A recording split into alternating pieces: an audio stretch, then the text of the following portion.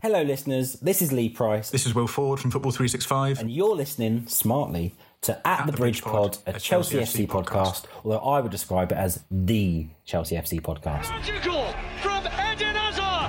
Kai Havertz in the Champions League final! Ivanovic! In the middle, it's just behind him, but it's tapped in by Hakim Ziyech. Matic with the ball driver! Matic takes the net off! It's time for another episode of At the Bridge Pod, your number one Chelsea FC podcast. Coming up on this episode... Chilwell early for Modric to score! How he has thirsted for that! Welcome back, everyone, to another episode of At the Bridge Pod. I'm joined in a virtual room filled with lions. Some lions. I've got Ollie, I've got Chris, and it is not Monday night. It's Tuesday because of obvious reasons. So let's just go straight to what your highlights were from the weekend, because there's something, I know it. We won a game! Well, is that the weekend? Is a Monday a weekend? Oh, that is true. That is true. It's not, is it? Nah, well, for some people it is. You know, we must respect other people's cultures. I know, but if Monday counts as a weekend and I didn't go into work, I'm pretty much sure I don't have a job. That's true. Oh, you know what? What about yourself, Chris? What was your highlight? Do you know what? I'm gonna big him up because he's not here. My highlight of the weekend was hearing about the goal Berth scored on Sunday. Outside of the top corner from the edge of the box, apparently. Oh, nice. I didn't see it. I've just heard about it. You just heard. Bit of artistic license. It went from a tap-in to the greatest goal that's ever been scored since Messi. It was probably like a scrappy goal. He fell over and knocked it in from a corner. Oh, right. Bounced off him. We didn't know anything about it. My highlight was on Saturday Night Football when Kelly Cates had to read out the PGMOL statement whilst Churchill the dog, yes, if you remember him, he does car insurance, was reacting in the background. There just is a little bit of the clip. PGMOL acknowledge a significant human error occurred during the first half of Tottenham Hotspur against Liverpool. The goal by Luis Diaz was disallowed for offside by the on-field team of match officials. This was... I couldn't yes, it is. That is brilliant. Oh, no. I loved it. I genuinely thought that was an actual, somehow, like an advertising campaign that you were genuinely going to play for us. I was expecting the proper, like, oh, yes, like that one, you know. Yeah, it was very much one of those great moments. Right, let's hit some news from the weekend. Oh, Chelsea got their WSL title defence underway over the weekend against arch-rival Spurs, and our man Clayton has that match report for us right now.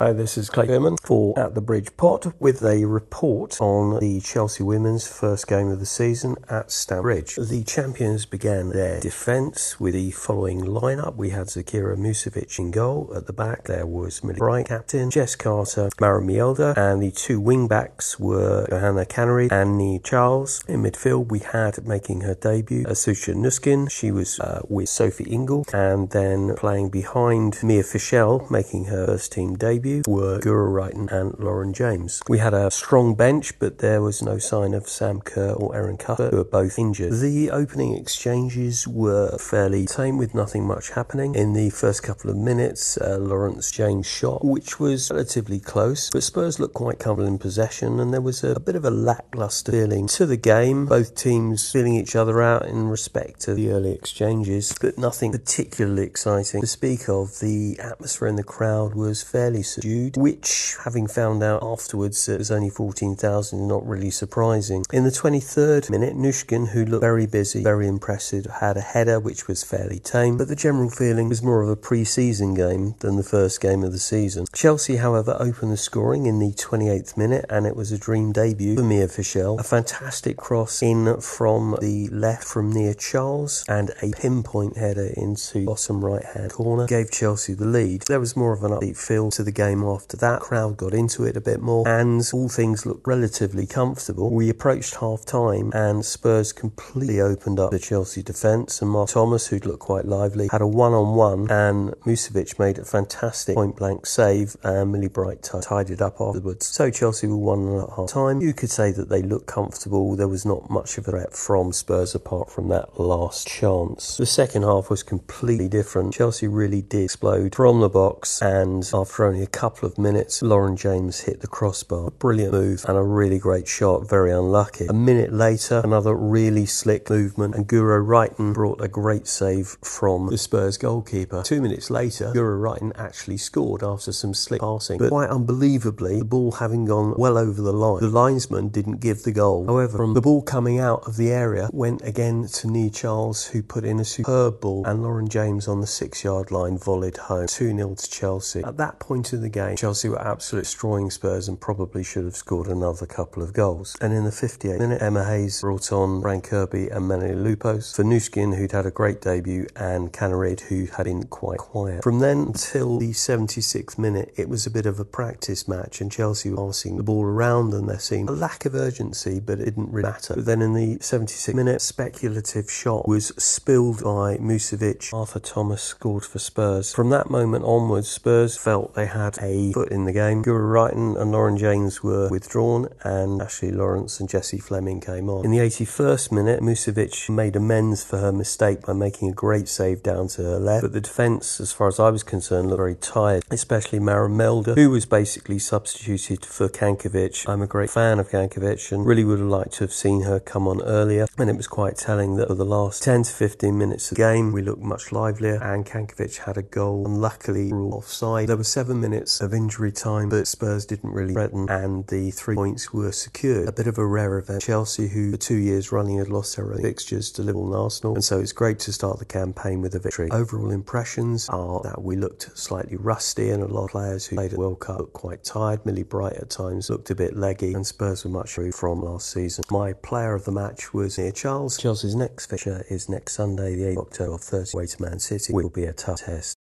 So we got off our title defence with a win against Spurs. So thank you to Clayton for bringing us that report on that opening game. Much appreciated, and hopefully more wins to come as they get their title again. We just Emma Hayes, win. She just doesn't lose, does she? Legends, all of them, really. Yeah. And you know what? And they've been rewarded for their hard work because they got a new gym. I love that. New gym. I'm a big gym fan. They were all buzzing for it. It was so nice to see. It was so wholesome. Who wouldn't be? Yeah, new gym. Yeah. I suppose they are all athletes, aren't they? Yeah, perfectly. We talk about the gym, and someone who's probably not going to be in there for a while because my knee. Oh dear. One piece of huge news broke only today, and it was the latest on Ben Chilwell and his hamstring injury. Oh my word. It is understood that Chilwell faces at least 8 weeks out and could be sidelined for further, depending on how the initial steps of his rehab go. He's going to face a race to be back playing ahead of the Christmas fixtures at the midpoint of the campaign. So this is a big concern for me. I mean, we often say the best ability is availability, and right now he don't have any. I mean, Chris, well, there's always some bad news, isn't there, following a bit of positivity with a win, but I mean, I don't know what to say.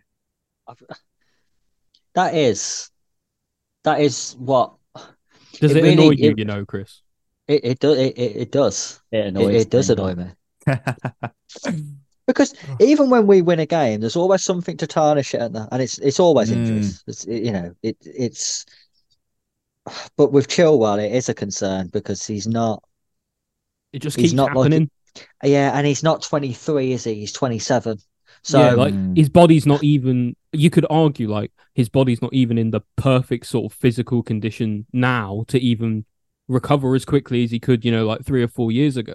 Yeah, he's such a shame.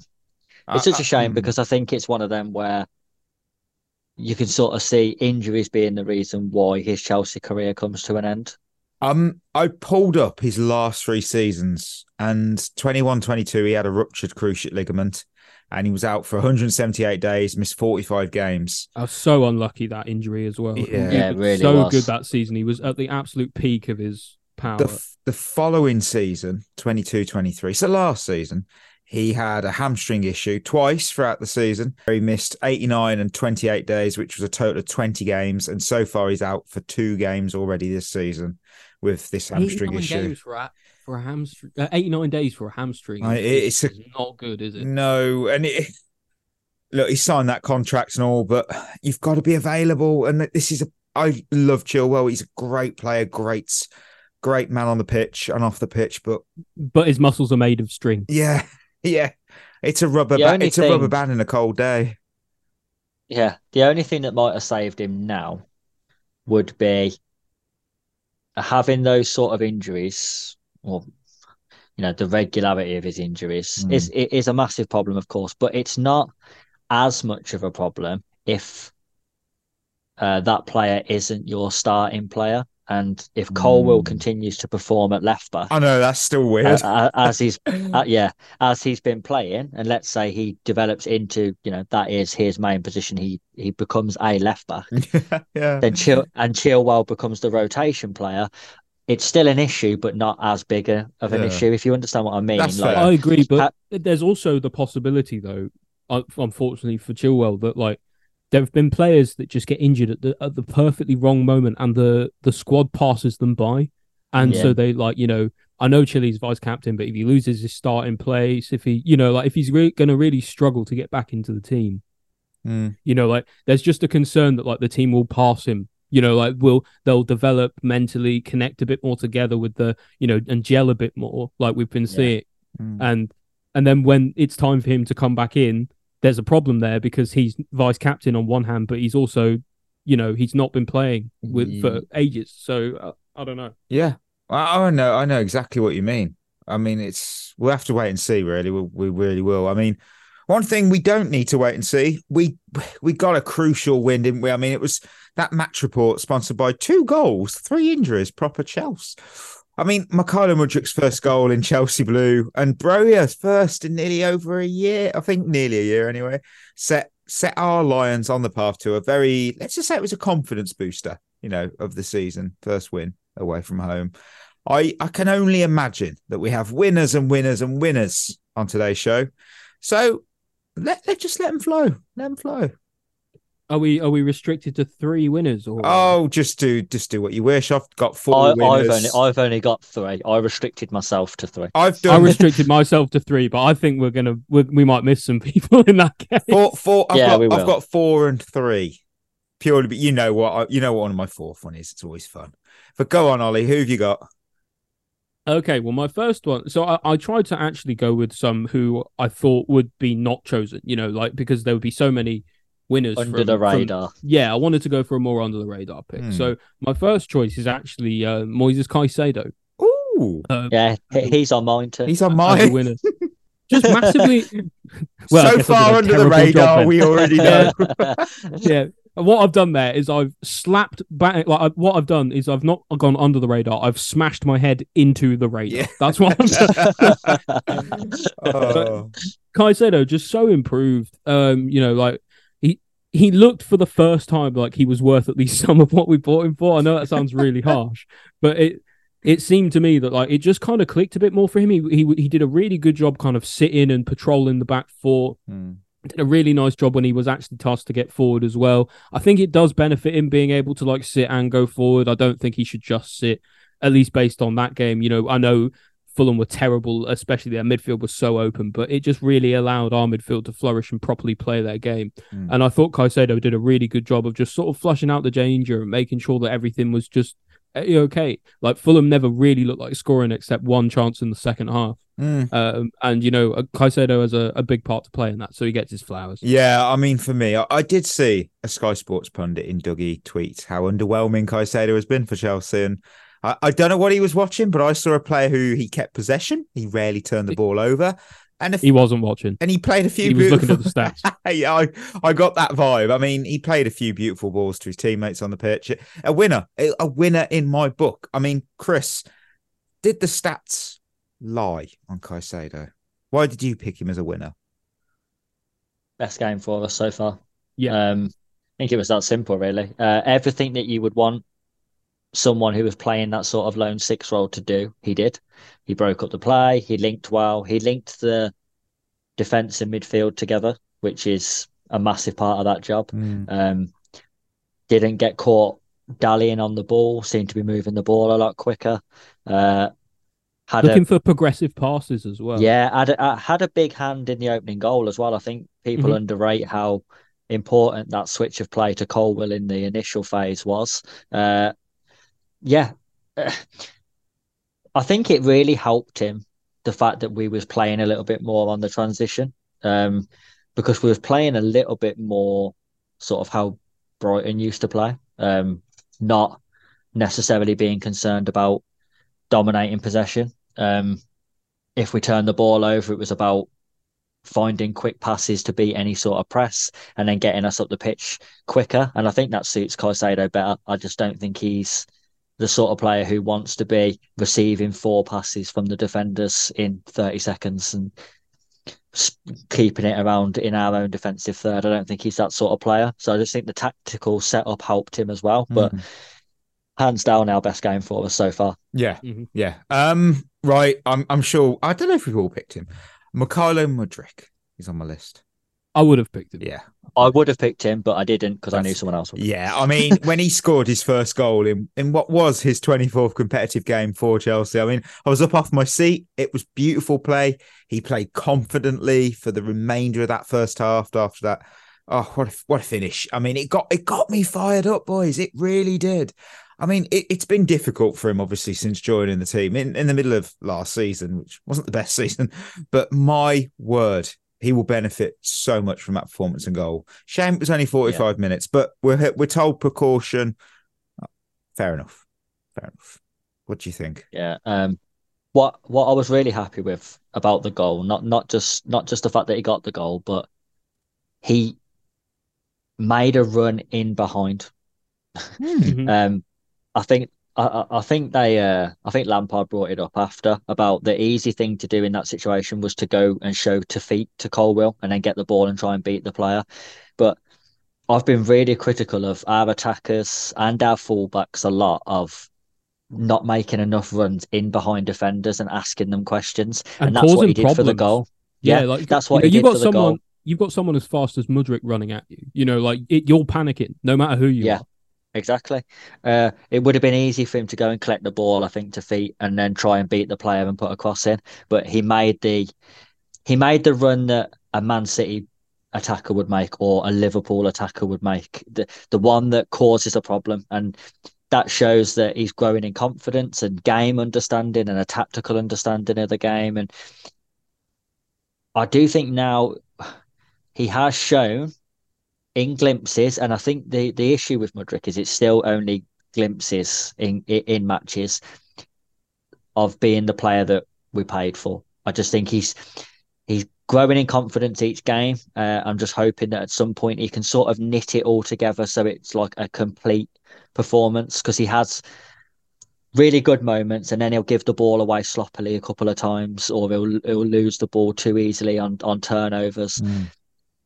And I just think he's still far from the finished product, but at least now we're seeing glimpses of what we paid for. I thought he took the goal really well, though, as well. Yeah, he did. Great first touch. Brilliant first touch to get it in front of him, finish through the legs while the ball's bouncing. Not easy. Maybe gets a bit fortunate because of the way the ball comes in from Chilwell, just misses the Fulham defender's head.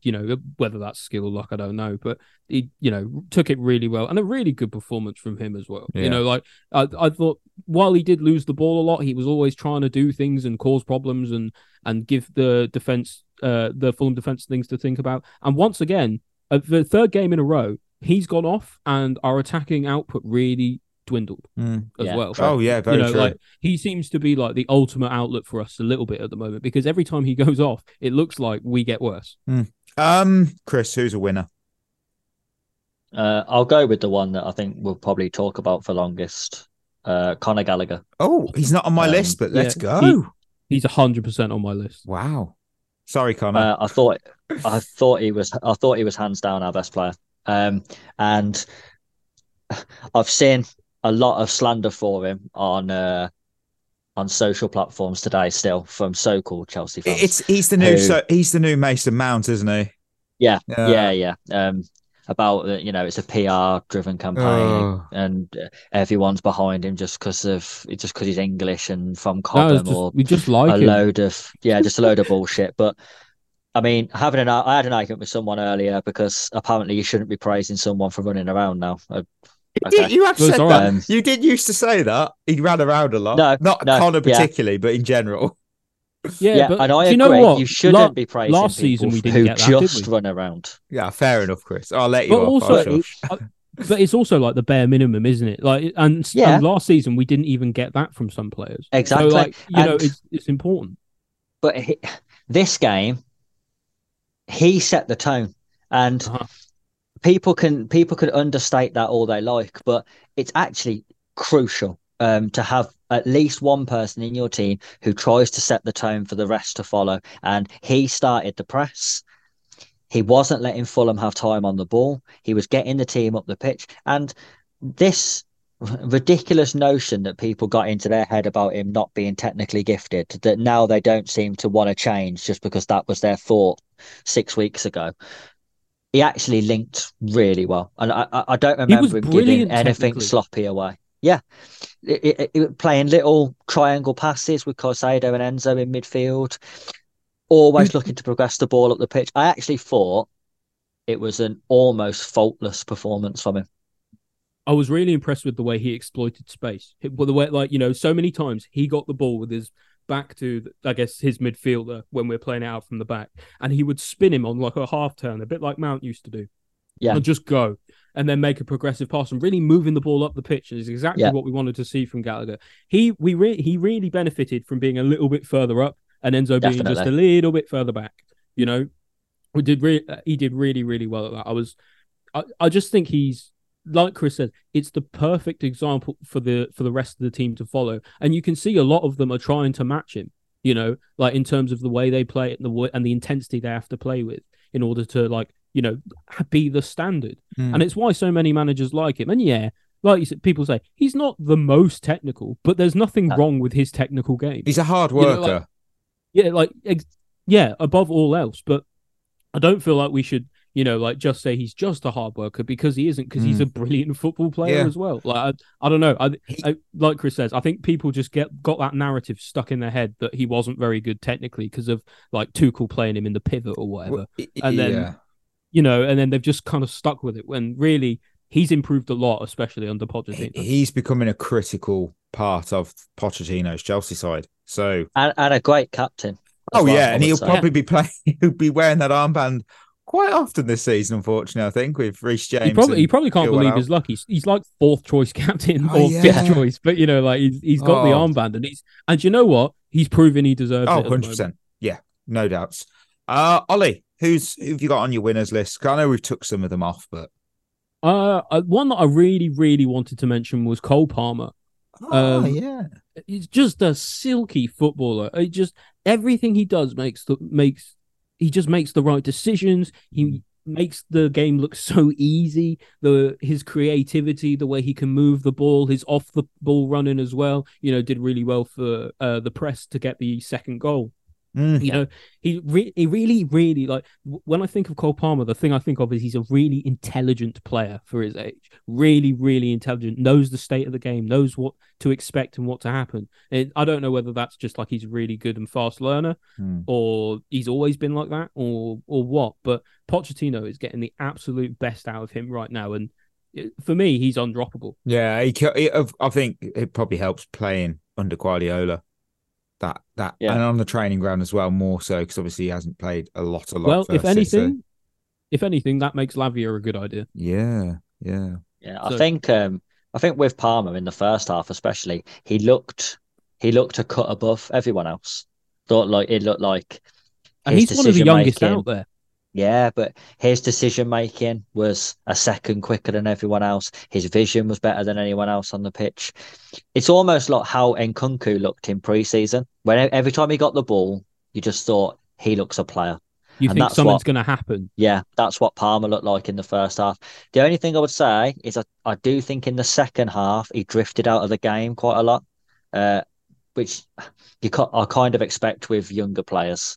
but that is the big area where I think he'll have to improve if he wants to be a starter who's going to be playing, 70, 75 minutes. You can't have a good half and then drift out of the game, because second half he had very little impact. Yeah, I can see where you're coming from with that, actually. I've right, my winner. I got Mark Cucurella, Caffarella, yet again. I mean, that switch to the right back role purely due to the circumstances that have been clearly forced on Pochettino has just rejuvenated this guy's career and his chance, I'd say, of being a long-term member on our squad. I mean, we've gone from seeing his name on the team sheet and going, oh no, to seeing that name and feeling quite confident that, you're going to get a 7 out of 10. I mean, I saw this on social. It was a poem that was wrote about him, which I'm going to read it because it is brilliant. So, Cucurella, gonna slay ya, gonna stop more shots than De Gea, making rival side wingers panic with his speed and aerodynamic.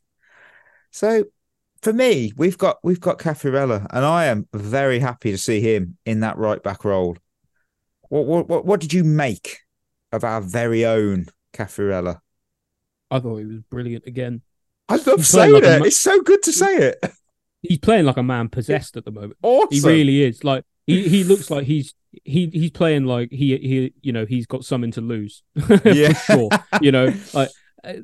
I don't know what Pochettino has said to him. I don't know what he's been doing in training. I don't know what he's done differently. If he's just more settled now, if he's happier, if things in his personal life are going better. I don't know. But whatever it has changed is such a good change for Cucurella, because he looks like a totally different player. He doesn't look lost. He doesn't seem to stand flat-footed anymore when like someone tries to take him on. He tries to get in decent positions most of the time. I think he was at fault in the second half for Fulham's main chance, personally, but other than that, he had an absolutely phenomenal game again. He was absolutely everywhere, and I couldn't be happier for him. I really couldn't. What about you, Chris?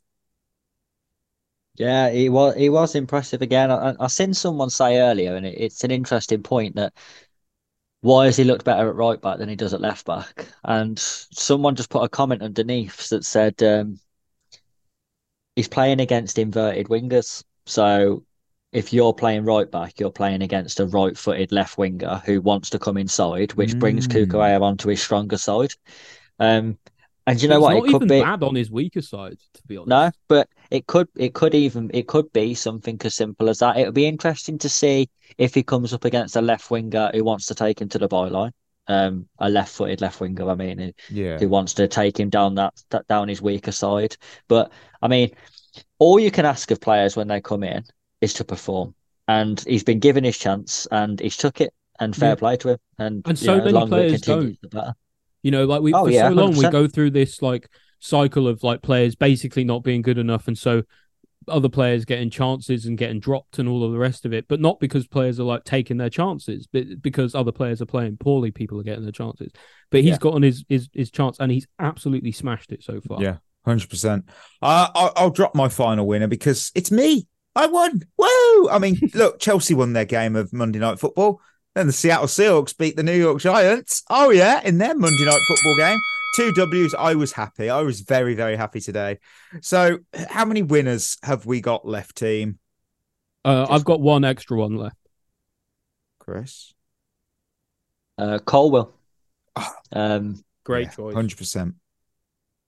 Really important for the goal. That's the obvious side of it. Man of the match. I think defended really well. I thought it was a bit weird that he lined up at left back. I'll be honest, because I thought initially, when I just seen the lineup without any positions, like the way that the Chelsea socials do it, and they just sort of put it out. I assumed that it would be Cucurella at left back, Disasi at right back, Silva and Colwell at centre back. But then obviously when they lined up, it was Colwell at left back still, and I know a lot of people have been moaning about Colwell playing left back, but he seems to be growing into it. My biggest sort of gripe with Colwell playing there was I didn't think he gave you any sort of attacking output. But he's proved you wrong, hasn't he? Yeah, in this game he did. He actually stepped forward like a left back and went and got involved in the attack. And do you know what? He is incredible on the ball. So I do think it could be a position that he really develops into. And I think people have got to stop saying now that he's a centre back playing left back, because maybe he's just a left back. Maybe he played there for Brighton as well. And I think people forget that he did play left back for Brighton. So it's not completely new to him. I just think Poch has a habit of developing fullbacks, and Chilwell could be the one that he really develops. Go on, Ollie. Who have you got? My final winner is leadership. Yeah, because good one. It felt like it feels like for the first time now that there are some real characters emerging in the squad and emerging in the team in particular, who just seem to be a cut above the rest in terms of their vocality and how much they're willing to point and lead and actually take responsibility for other people. I think specifically Colwell's doing really well with that. Yeah, sure. And at only 20 years old, that's unbelievable. Gallagher obviously is doing a good job. And the other one who I wanted to mention as well is Axel Disasi. Every time anyone scores a goal, anytime anyone is, celebrating, he's right there next to him, bigging them up, making them feel like $1 million, giving them confidence, giving them hype. And that's really what we need, in our good moments. And so he's doing an absolutely brilliant job. And it just is so nice to see some players actually taking some form of leadership. I suppose somebody kind of had to eventually, but to see like it emerging in several players at once is just really positive. Yeah, 100%. Losers, there's always some. I'll run my first loser's technically not a loser because we've found out more anyway, but it was injury concerns just because Mudryk went off at half-time, Broja limped off in the 65th minute, Caicedo was then off in the additional time of the second half. But apparently we got an update from Broja, the man himself, and he stated that it was just a precaution. He was not injured. He knew he wasn't going to do 90 minutes. Brilliant. I think Poch said he expects Mudryk fit for the weekend. Caicedo, I haven't heard any more on that, so I have no idea what's going on there. Poch said it was a contusion, so I guess it's just a bruise. A bruise. Oh, I love it. A very posh word for a bruise. Fair enough. That's all good. That's all positive. I mean, dead leg sounds dead like leg. So, what losers have we got here? I've got two losers.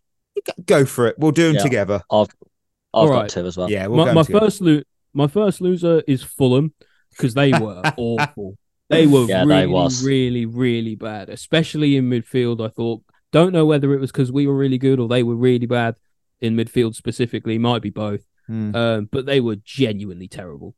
They really kind of only threatened us once and forced a good save from Sanchez, who also had a decent game despite not having much to do.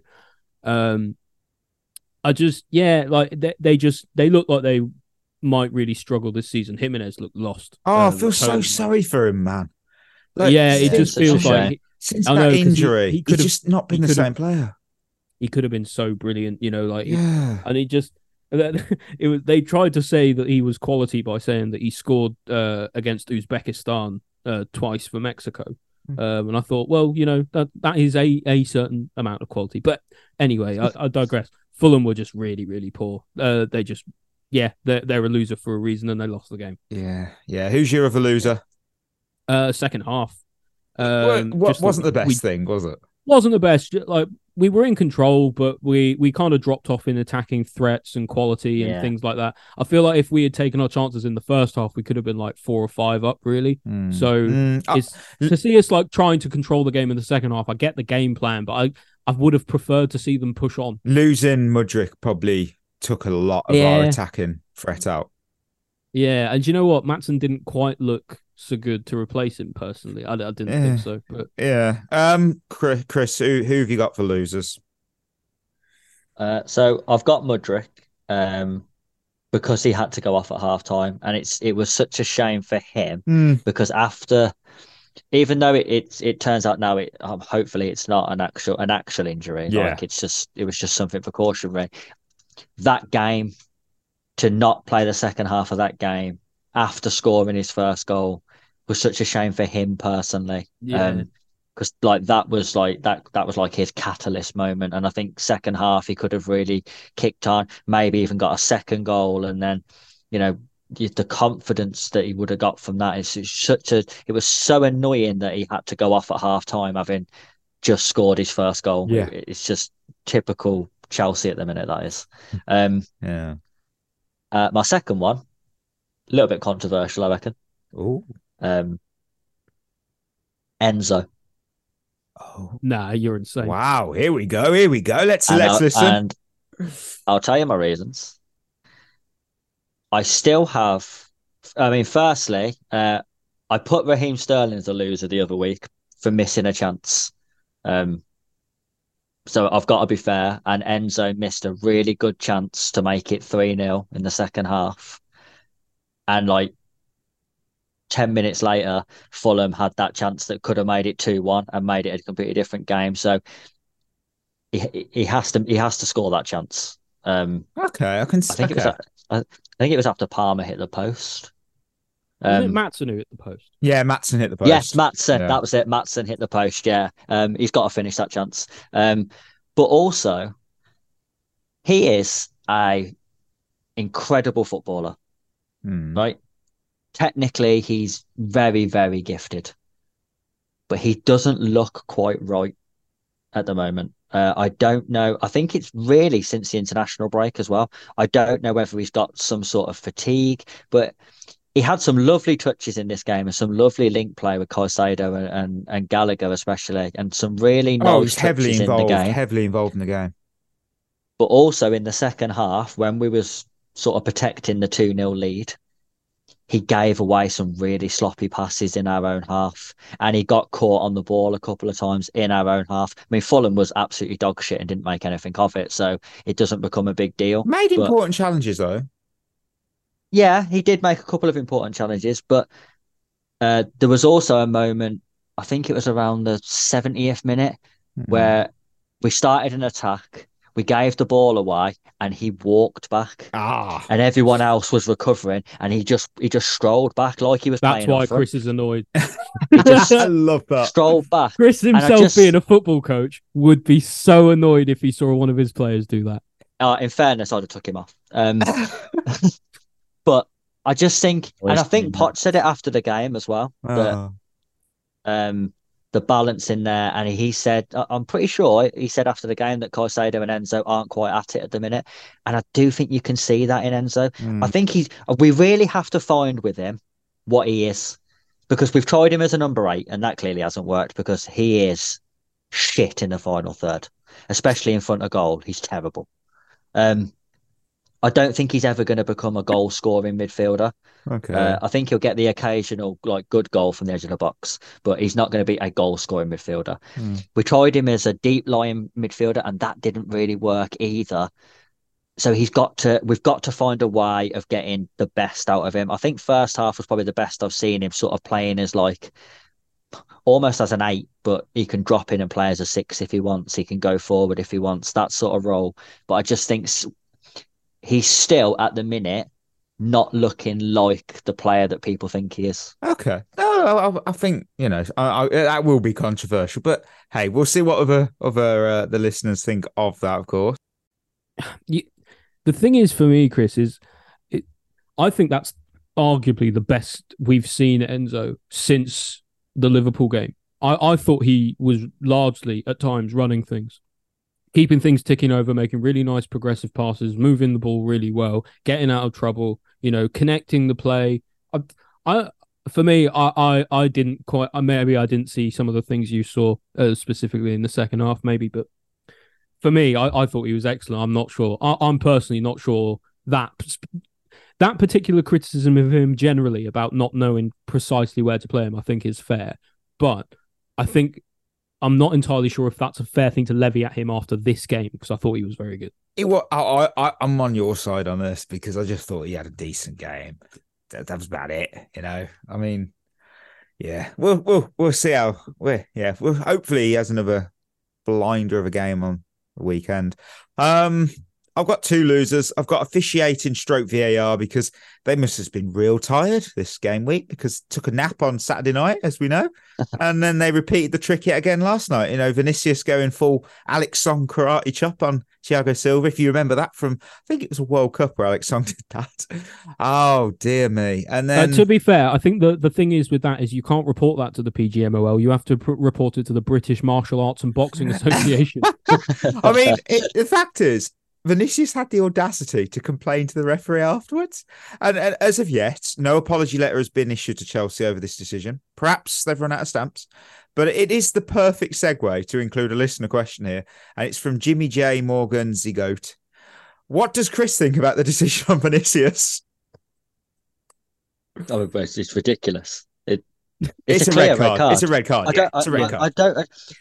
Firstly, I don't understand what is going through Vinicius's mind. He's literally just running behind Thiago Silva and thinks going to punch him in the back of the head. I think. Wow. It's like what are you doing? And I can't believe how they looked at that and went, nah, that's probably a yellow. He's punched after him in this the back weekend. Of the head. After this weekend. The thing is I don't understand it because they even said at the time in the game, VAR are looking at this. So they looked at it and then went, nah. They said they looked at it. They didn't say they were actually going to properly give it a look. Fine. It's fine. Right. And my final lose was Domino's Pizza. They turned up with a big LED screen showing how many pizzas were sold since Chelsea's last league goal. Then they had to eat some very tasty humble pie because we served up 2 within a minute. That's what we like to see. That's what we like to see. Yeah, so, you know what, Domino's? We absolutely smashed you because we delivered in under half an hour. There we go. Oh, man, that's beautiful. I think that deserves the... Hey, thanks a lot. I'll be here all week. Oh, brilliant. Right, emoji game review. I went quite nice here. I went the sun because I'm starting to sense brighter times are ahead. Oh, nice. That's a good one. Very poetic. Thanks. Go on, Chris. I'll go with the shocked emoji. The fact that we scored 2 goals, I couldn't believe it. And in a minute, I thought the world had gone mad. I know. I couldn't believe what I was seeing. Oh, what about you, Ollie? What have you got? I went one with the emoji where it's the hands kind of over your face, but you're kind of peeking through your fingers. Because I'm sort of just starting to look and just be like, is it safe to come out yet? Is this finally where the corner is starting to turn? I'm so excited to watch us play again, but I can't get myself too excited because that's fair. Because we know what we've been like for the past season. So I'm still cautiously optimistic of us in the future. I hope we keep playing like we're playing because we're playing really well and now we're winning games as well. Yeah, but exactly. Cautious. Oh, we're going to go through those Lion of the Week predictions from Friday. Berth, he's not here, but he had Cole Palmer. I had Mark Cucurella. Ollie had Caicedo and Chris went Mudryk. Ding, ding, ding. We have a full house. I never thought we'd ever do it. Do you know what? It's because we just had a good game for the first time in ages. So many players I usually let the side down, so it's usually what I buy and I pick. It's like, no, I'm in that. But thankfully, that didn't happen, so that was good. We're full house, 4 winners, baby. Love it. Right, questions. We've got some good questions. We always have good questions. Best listeners on the planet. Genuinely, they're always good questions. So, 505 Roots asks, in honor of our new kit sponsor, who is our best kit sponsor of all time? That's a great question. I'll just pick Samsung. It just looks good. Samsung, but I do think it's ran close by Fly Emirates. I was about to say Fly Emirates. That's very old school, isn't it? I mean, is there something to be said for a sneaky little Yokohama tyre? That was all right. It was all right. Yeah, why not? Cause as well. Go classic with it. Cause. Any options for 3? No. No. Okay. I don't think it's going to be a single taker there. Any options for Whalefin? No. Oh. I'd forgot about that company. Oh, wow. Right. Julian asks, has Malo Gusto now lost his place to Mark Cucurella? That's a really good question. I bloody love that. I love that. Is a good question. I love that is a question we can even ask. I know. Wow. I don't think so on the basis that Gusto, I think, has been doing a better job for a bit longer in the team so far. Okay. But I also think if Cucurella continues to do well until he comes back from his suspension, then I don't know. I think that will be a close run thing. Cucurella might keep his place then. I mean, I put down yes, and it's because of my mindset of you play the one in form, and Caffarella is the one in hot form, and to bench him for Gusto, I don't know whether that would set the wrong narrative. Maybe like, why play at your best when no matter what you do, you'll get benched when the other dude's back. I mean, for me, Cucurella deserves that spot till his form drops off. I don't know what you think, Chris. But would you say the same though when James comes back? It's so difficult because he's the captain as well. I know. I don't know. That's controversial in itself to say Cucurella's in. If he's still in his red hot form, then seems harsh. Yeah, it is a difficult one because I actually thought Gusto was doing quite well as well. It's a real toss up for me because I think Cucurella's been really good, but hasn't really offered us anything going forward. But has been better defensively than Gusto was. But Gusto's better the other way. So it's about the specific game then. You pick one based on the game. Yeah, I think so. I think what could hurt Cucurella here is the international break. Because it always feels like a reset, the international break. So like it doesn't matter who was in form before the international break. Yeah, no one's in form now. Yeah, it's like all of that's forgotten. For just because we missed one weekend and then we come back for the internationals and it's like I'll pick a completely different team now. Yeah, so I think that could hurt him. But to be honest with you, I wouldn't be upset to see either of them on the team sheet now. I think that's the positive. It's 100%. I love that. I love it. Julian's got a double here. I mean, is Cole Palmer what we thought Havertz would be? A good player. Wow. I just think they're different kinds of players, but like the player you would expect we all expected Havertz to become, and the player that we all think Palmer will become, I think are slightly different. Just because of Palmer likes to play, like Palmer can play a bit more off the right. He's a bit more creative. He's less of a traditional kind of like goal scorer, I guess, like Havertz attempted to be. When I watch him, I just sort of think, why did Man City choose to sell him to us? Because that's a trip to the twilight zone for me. Because like I just cannot solve this mystery. I mean, pure profit. Yeah, that classic. He set someone like the money signs. Look, he set up one of our goals against Fulham. He's been put in high quality performances since he turned up, and I questioned why we spent 45 million on his signing. But now I'm wondering how we've managed to pull off that deal. Because, wow, what a player! What a player! Yeah, it's fair enough because a lot of people at the time did say, "Why are we?" I think that was a fair question. It was like, and a lot of people were upset about it, but he's proved everyone wrong.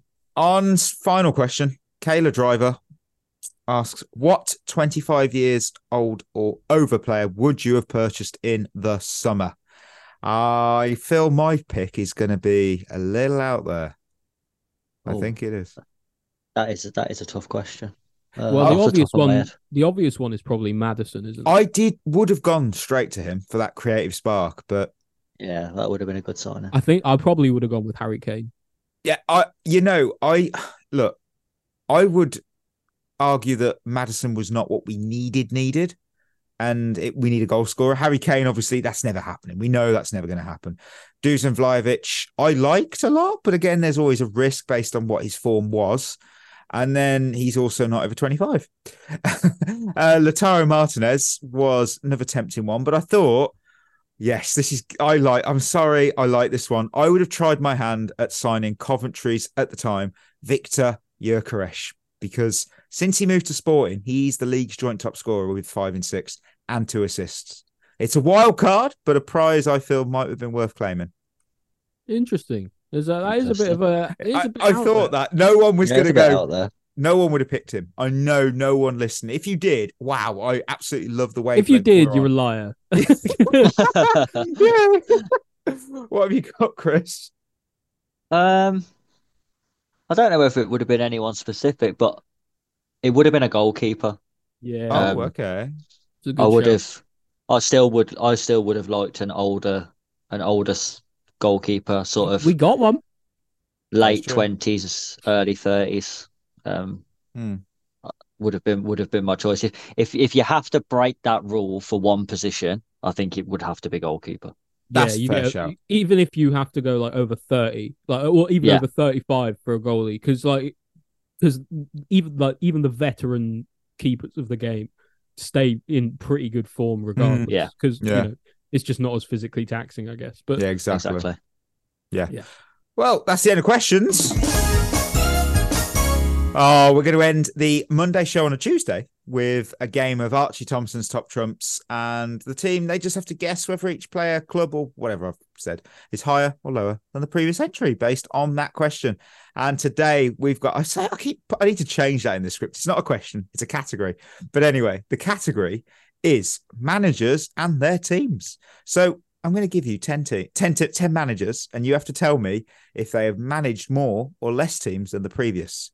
Caretaker roles do count, as do international jobs, such as obviously the under-21s and under-23s. If a manager has managed the club or country more than once, it will only count the once. And it's going to be a Chelsea special, because I thought that would be nicer. It's going to be tough. You'll would be really good at this. Tough. Would be excellent. I'm going to give you a vanilla manager. You know, no one hates him, no one loves him, and he's never managed Chelsea either. I couldn't think of anyone else to pick. David Moyes, and he has managed 6 teams in his career. So I'm going to go to... He's a good coach, you know. He's pretty... Not Man United. He's... Right. I'm going to go to Ollie first, and your manager is Mauricio Pochettino. Higher or lower than 6? Okay, well, he had Southampton and Spurs, and then obviously PSG, and now us. So that's 4. But I think he might have only been before that. He definitely would have had a club before Southampton, and possibly one before that as well. Oh, so I'm gonna go with higher. Oh, it's lower. It's 5. It was only you named every club bar Espanyol. Fair enough. He started there. He did. Fair play. So Chris has got Thomas Tuchel. Oh, higher. Yeah, it's 6. Graham Potter. The boys gave everything. That's difficult, isn't it? Because he spent so long in like the Swedish 8th tier or whatever. I'm gonna go higher. Oh, it's 5. It's lower. Oh no. Okay. Right. Okay. Fair enough. I gave everything. Andre Villas-Boas. Oh, more than 5. Yeah. More. It is. It's 7. Maurizio Sarri. I'm going to go lower. It's got to be lower. Surely it's lower. It's got to be lower. Oh, no. He's managed 21 clubs. 21? No way. If you go on his wiki page, just look at his clubs he's managed. 21? How long has he managed a club for? Like 2 weeks? It genuinely... I know he left us after a season. I didn't realise that was like the norm in his career. Right. Every season changes club. I genuinely thought this was a joke when I looked it up, because I thought, no way. So he started in the 90s. Unbelievable. And I'm going to butcher some of these, but there's Stia, Feles, Cavriglia, Antella, Valdemar, Tegoletto, San Savino, San Giovanni's, Pescara, Arezzo, Avellino, Verona, Perugia, Grosseto, Alessandria, Sorrento, Empoli, Napoli, Chelsea, Juventus, Lazio. It's a lot. It's a lot. Oh, Jesus, it really ramps up at the end, doesn't it? Yeah, he's starting to hit his peak. So, Chris, you've got Antonio Conte. Yeah, has he managed fewer than 21 clubs? Chris? I'm gonna say slightly, and it's controversial, but I'm gonna say less. It is. It's 9. It's 9. Wow, amazing. Gus Hiddink. Oh right, Hiddink did a bunch of like national team stuff. Like he did like the Netherlands. I know he did it more than once, but that counts as once. He did like I think he did like a Caribbean nation or something as well. And he'd done a load of interim stuff and club stuff. I'm going to go higher than 9. It's 14. It's higher. Chris, you've got Rafa Benitez. That's got to be lower. Yeah, it's higher. It's 16. Really? No way. Now, Ollie, you've got your final one of the night is Luis Felipe Scolari. That's tough. I'm gonna go lower than 60. It's 22. Oh, fair enough. And Chris ends with everyone loves him. Claudio Ranieri. Higher or lower than 22? Dilly ding, dilly dong. Who knows anymore? I'll probably say lower, and you'll be like, no, it's 45. I'll go lower. 23. It's higher. That is ridiculous. Honestly, listeners, just look at the wiki pages of Scolari, Ranieri, and Sarri, and it's like, wow. And Benitez, even Benitez is a shocker. Benitez, I genuinely thought Benitez had been at like 5 clubs. Yeah, and me. Hang on a second, let me pull up Rafa Benitez. He has managed the under-17 Real Madrid team, Real Madrid Castilla, Valladolid, Osasuna, Extremadura, Tenerife, Valencia, Liverpool, Inter Milan, Chelsea, Napoli, Real Madrid, Newcastle, Dalian Professional, Everton, and currently at Celta Vigo. So there you go. You went to China. Why? You did. That was well, very well known. That I didn't know he was at Celta Vigo. Now that's a little bit of news for me. Yeah, there he is. And I completely forgot he went to Inter Milan. Oh yeah, that's well, so weird. Who did he take? He went over after Mourinho, didn't he? Yeah. I guess it goes to show, doesn't it? Like managers can be at your club for like so long, and it's a tiny portion of their career. Yeah. I'll do Ranieri's list. From 86 he started.